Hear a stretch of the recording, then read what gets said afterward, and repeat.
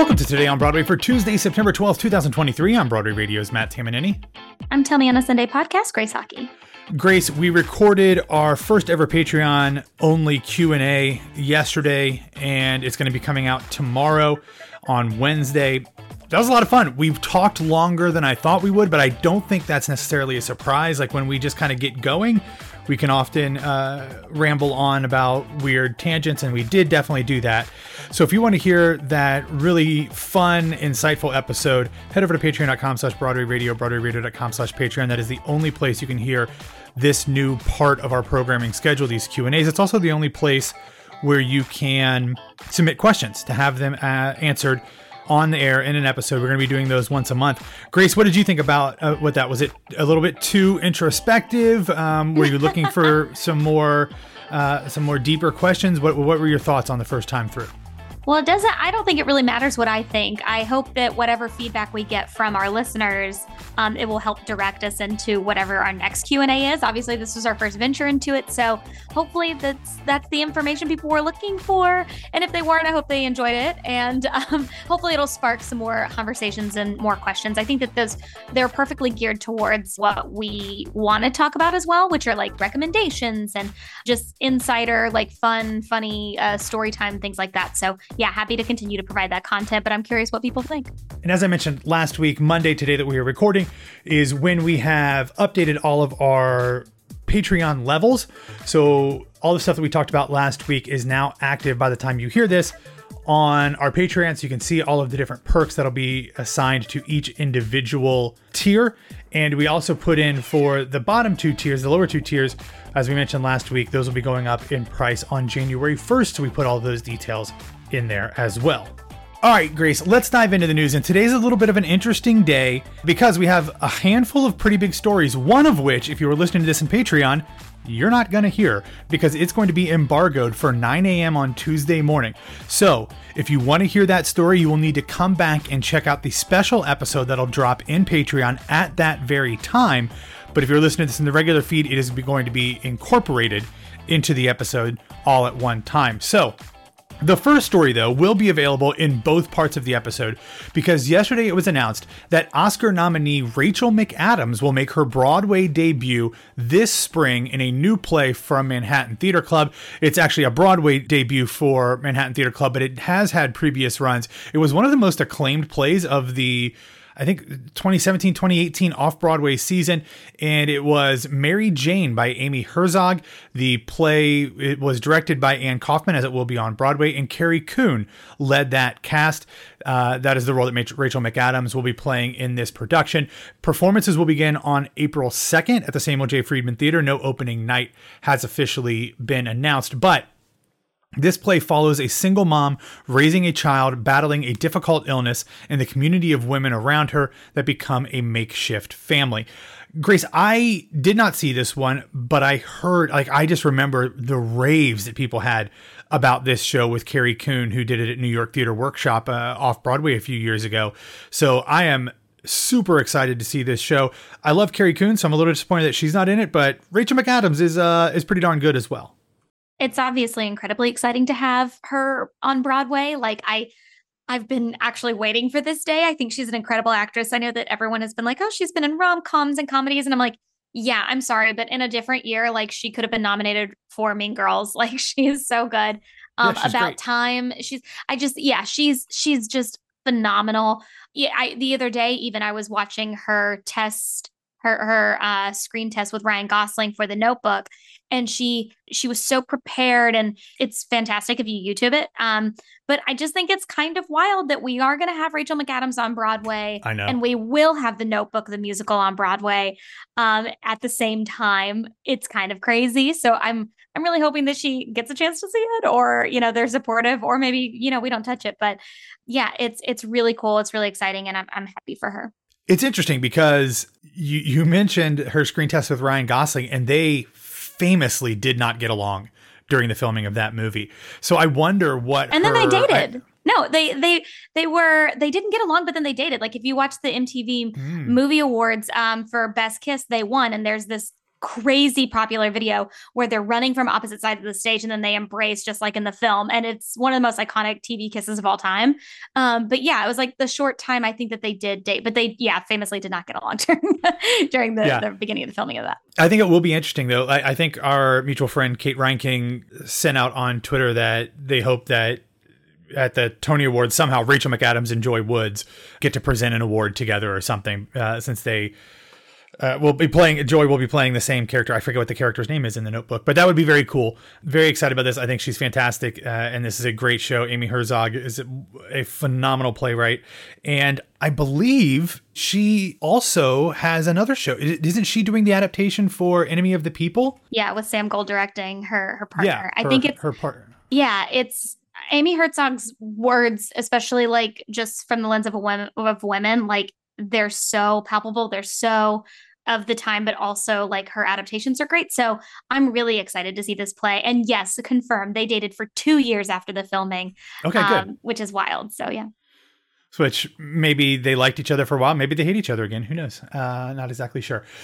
But Grace, here is the point where we have to drop out of Patreon because this is embargoed for 9 a.m. So again, if you're listening to this in Patreon before 9 a.m., you have to come back to Patreon at 9 to hear this story. If you're listening to this in the regular feed, we will just move on with the fact that coming up this spring on Broadway, we will have the musical adaptation of the novel/movie Water for Elephants. Not only is this just, hey, we're coming to Broadway, they have a house. They will begin performances at the Imperial Theater on February 24th with an opening night scheduled for March 21st. Tickets will go on sale tomorrow, September 13th. It features a book by 3-time Tony Award nominee Rick Ellis, music and lyrics by Pigpen Theater Company. It is based on the novel by Sarah Gruen and is directed by Tony nominee Jessica Stone of Kimberly Akimbo fame. This had its out-of-town tryout in Atlanta at the Alliance Theater earlier this year. The cast then was led by Isabel McCalla, which is why I've been dropping hints whenever we talk about her in Shucked, saying, I don't know how long she's going to be in that show.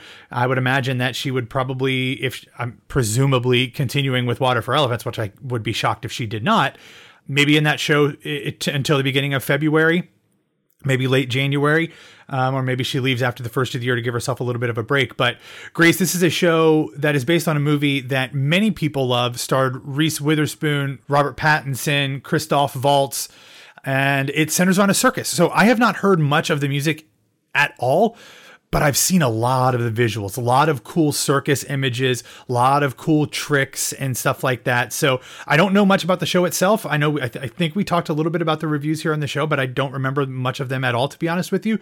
But I'm interested to see what this show is like, especially with all of the cool circusy stuff that I think would lend itself really well to a theatrical performance. Yeah, for sure. And I will say I'm pretty sure that this is based on the book and not the movie. The movie was kind of another loose adaptation of the book, and they're probably staying closer to the book itself. That's just my understanding of it. I could be totally wrong. Robert Pattinson could show up on a donkey. I don't know. But yeah, it's definitely been anticipated since the out of town at the Alliance in Atlanta. So I'm curious to see what that cast loads in like. I'm curious to see what the look is. I know that in Atlanta, it looked really eerily similar to the cover of the book that is also mirrored in the cover of the film. So I'm curious. And and famously, they filmed that movie somewhat in Chattanooga, Tennessee. And I remember when it was going on because it was, so much hullabaloo around Reese Witherspoon being in our town. Like it was like magical. So I'm curious about the cast. I'm excited about whatever it means because I am such a little slut for the circus. I don't know what it is. Something's wrong with me. I love even when there was like an era of pop music where everything was circus by Britney Spears, cover of Katy Perry's album, also Pink's Glitter in the Air album, like everything was like, I'm a ringmaster bitch. Like, I'm sorry, it still works on me. So I hope that whatever this feels and looks like and whatever those, opportunities are on the outside of the theater and everything like that, they're able to also be true to some of those themes because they're cute. Yeah, some of the other folks that were in the cast out of town include Brian Finkart, Sarah Gettelfinger, Harry Groner was in the cast as well, Wade McCollum, Marissa Rosen was in there too, Ryan Vasquez, who, as we've talked about before, was in every show doing an out-of-town tryout earlier this year. So we'll be interesting to see what this cast looks like when it comes to Broadway, and excited to see what Izzy does with Shucked when she decides to leave Cobb County. All right, Grace, again, depending on when you were listening to this show, this is either the second or third fairly big Broadway-related thing that you are hearing in the episode today, but the Broadway-bound musical Lempicka has released casting notices for its Broadway run, which means that it's coming, folks. Years in the making. The first rehearsals for the show will be in January, and the first performance is scheduled for March. It does not say what theater that the show will end up being in, although we're running short on theaters now as we're getting more and more of these announcements and more of these rumors, Grace. I think you could probably, if you looked at the map right now and tried to figure out what size theaters would be appropriate for Lempicka, I bet you could probably figure it out.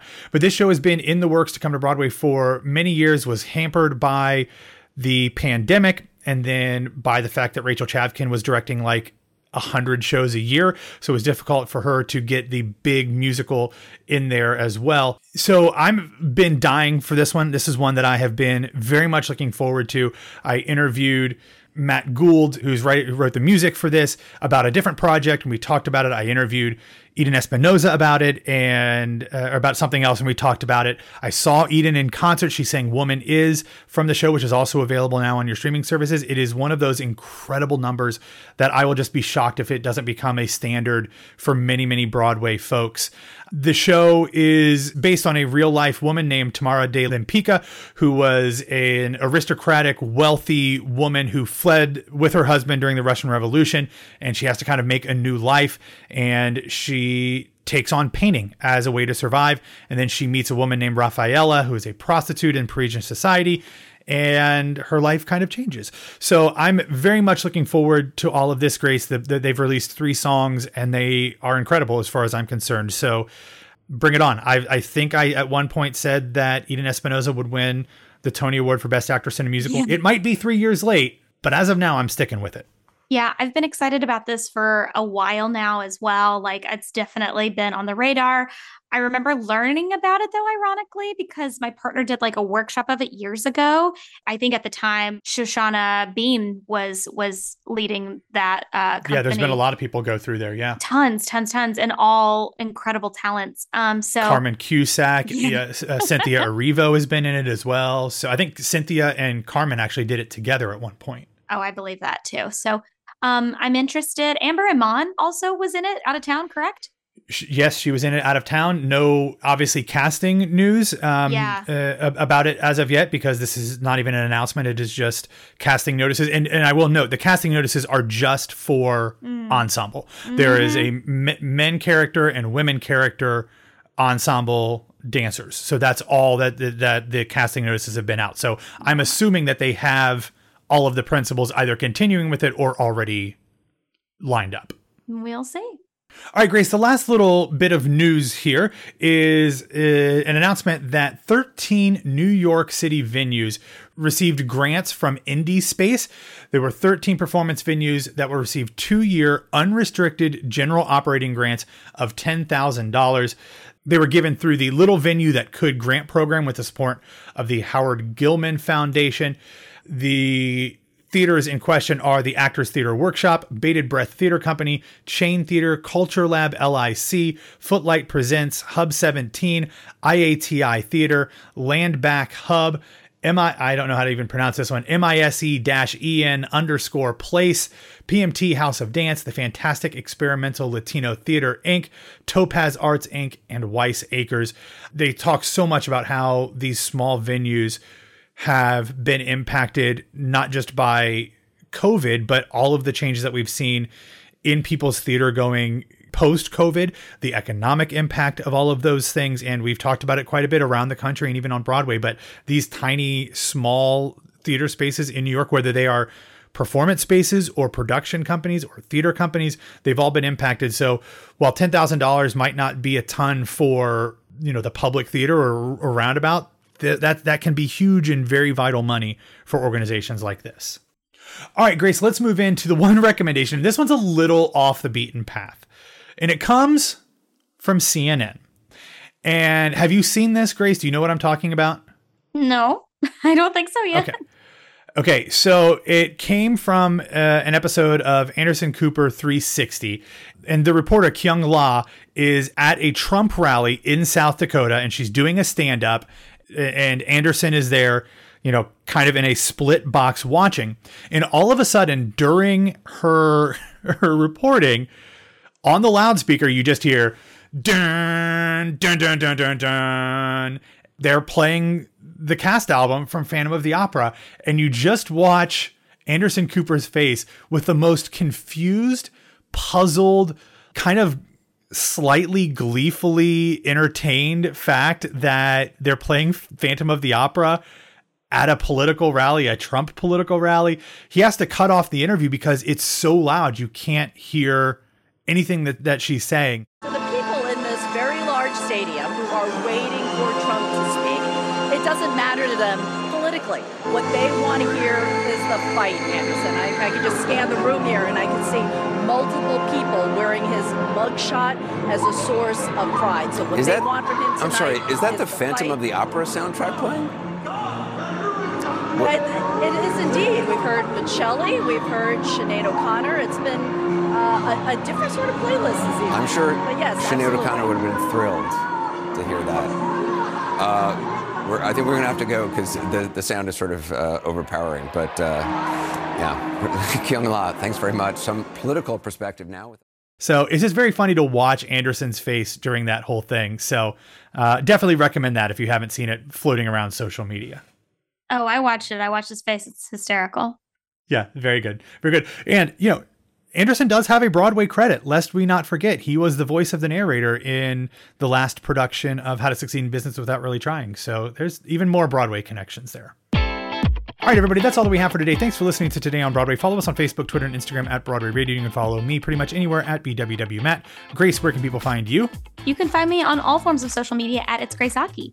All right, everybody, have a wonderful day, and we'll be back to talk to you tomorrow.